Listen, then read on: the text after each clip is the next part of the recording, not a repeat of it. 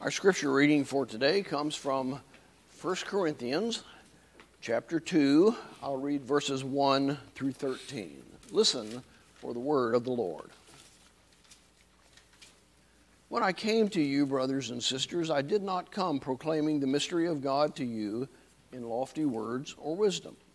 For I decided to know nothing among you except Jesus Christ and Him crucified. And I came to you in weakness and in fear and in much trembling. My speech and my proclamation were not with plausible words of wisdom, but with a demonstration of the Spirit and of power, so that your faith might rest not on human wisdom, but on the power of God.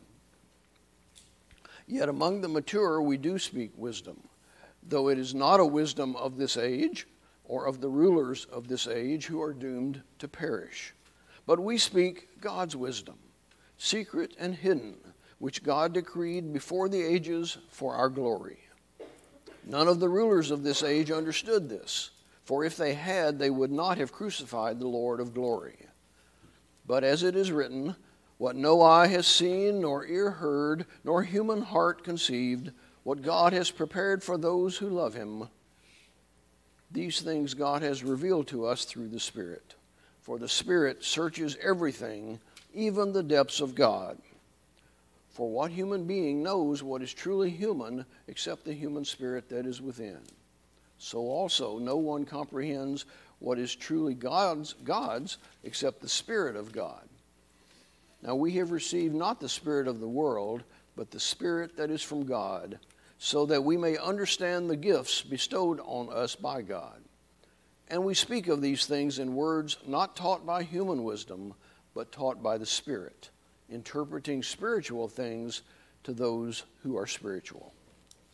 Thanks be to God for the reading and the hearing of this portion of His holy word. Let us pray. May the words of my mouth and the meditations of all our hearts be acceptable in your sight, O Lord, our strength and our Redeemer. To you be all praise and glory as we pray in the name and for the sake of Jesus Christ our Lord. Amen. One day on a cross-country commercial flight, the pilot came on the intercom of the plane and spoke to the passengers. He said, "Those of you seated on the left side of the plane, if you'll look out the window, will notice that one of our engines has stopped working. But don't worry about it because we can fly with 3 engines. It will only delay our arrival 15 or 20 minutes." A little later, his voice came on the intercom again.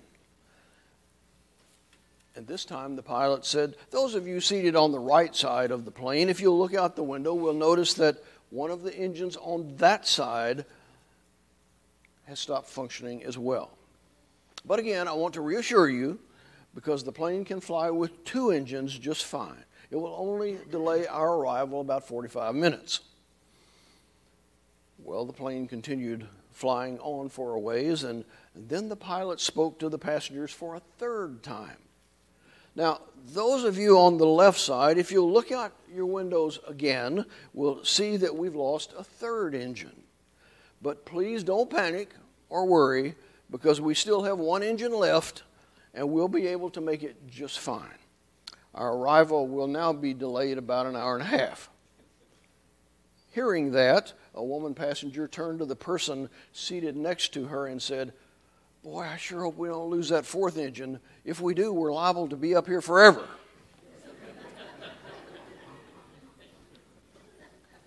All of us have felt from time to time like we've lost some of our power and are in danger of losing it all. We've all felt like Snoopy in the Peanuts comic strip. Snoopy is sitting on top of his doghouse. He has a typewriter up there and he is writing a novel. But the only thing that he's typed on the page is the opening sentence. And all it says is, "It was a dark and stormy night." Now, if you're a regular reader of Peanuts, you know that Snoopy begins everything he writes with those same 7 words. It was a dark and stormy night. But along comes Lucy. She notices those words and says, "You stupid dog, That's the dumbest thing I've ever read. Who ever heard of such a silly way to begin a story? Why, everybody knows that all good stories begin with once upon a time. Lucy leaves. And in the last frame, we see Snoopy on top of his doghouse again with his typewriter. He types. Once upon a time, it was a dark and stormy night. From time to time, it certainly does look like a dark and stormy night for us, doesn't it? It certainly does feel like we've lost power. Let's look further at our scripture lesson. In it, St. Paul says to the Corinthians that he has something to share with them that most people in the world don't know. Yet, he says, it's one of the most important things that anyone can ever know. Well, what is it? This deep and dark secret about which St. Paul talks. It's this. God works in and through the events of our time in a way that may be hidden from view of the world to bring about something that's good for us. God doesn't cause all of the things that happen to us, but he does work in and through them for our good. God is working in the world right now, and God is working in each of our lives, not to defeat us or destroy us, but to bring us to our full glory. And so it was that the hymn writer penned those words that we sang just a minute ago. This is my Father's world. Oh, let me ne'er forget that though the wrong seems oft so strong, God is the ruler yet. This is my Father's world. Why should my heart be sad? The Lord is King. Let the heavens ring. God reigns. Let the earth be glad. Remember, it might look like a dark and stormy night, but actually it is but the dawning of a new and more glorious day. A number of years ago, there was a teenage girl who demonstrated exceptional promise as a young pianist. In fact, she was so good and so bright that she was a piano major at the University of Texas at the age of 16. But then something tragic happened to her that interrupted her rise to prominence. She sprained her wrist very badly in a freak accident and was unable to play the piano for a long time. Needless to say, this young girl was quite depressed. She had devoted her life to becoming a great concert pianist. She'd been practicing and practicing and practicing for hours at a time to become absolutely perfect. And now here she was with an injury that took her away from the keyboard and that seriously impaired her development as an artist. For several days after her accident, she wouldn't eat. She remained cooped up in her room and didn't want to see anybody at all. Her depression deepened and bordered on despair. But then one day, she decided to go out for a walk. And she went into a church not far from the campus. She went up into the choir loft and sat down at the organ. And then she began to play the organ, not using her hands and fingers, but using her feet on the many different foot pedals. And you know, the more she fiddled around with that organ that day, the more she liked it. And she came back the next day and the next and the next and the next. And she continued to be fascinated with all of the wonderful sounds that she could make just by using her feet on the pedals. And yes, you guessed it, that young woman became one of the top concert organists in the world.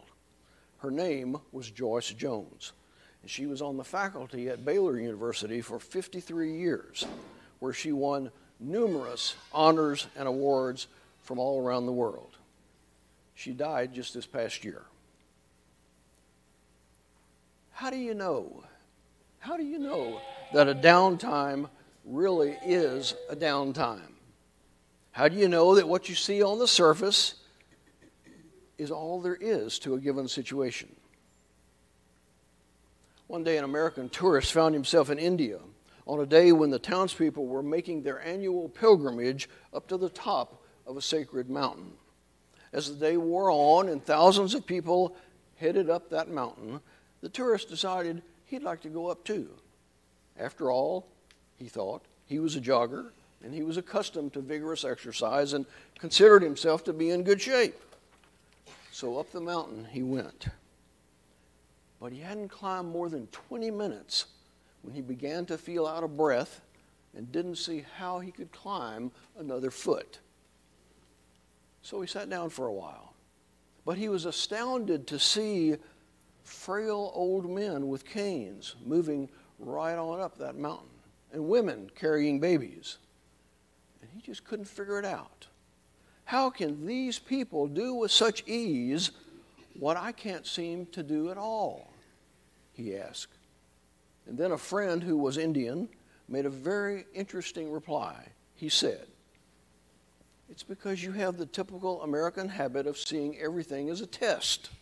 You see the mountain as your enemy, and you set out to defeat it. So naturally, the mountain fights back, and it's stronger than you are." And then he said, "We don't see the mountain as our enemy to be conquered. We climb with the thought that the mountain is our friend, and so it lifts us up and carries us along." Friends, many of us look upon the events of our lives like that tourist looked on that mountain, as our enemy, our adversary, something to be fought and overcome and defeated. And we've not yet learned what it means to look upon those events as our friends in a deep and profound way.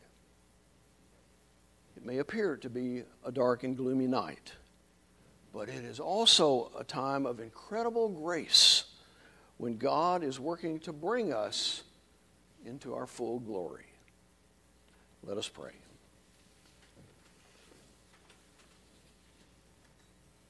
Dear Lord, thank you for loving us and creating us to be the best we can be. Help us to know that you're always there, working to bring us to our full glory in you. Give us the confidence which comes from the knowledge of your love, and help us to live victoriously as your people. In Jesus' name, amen.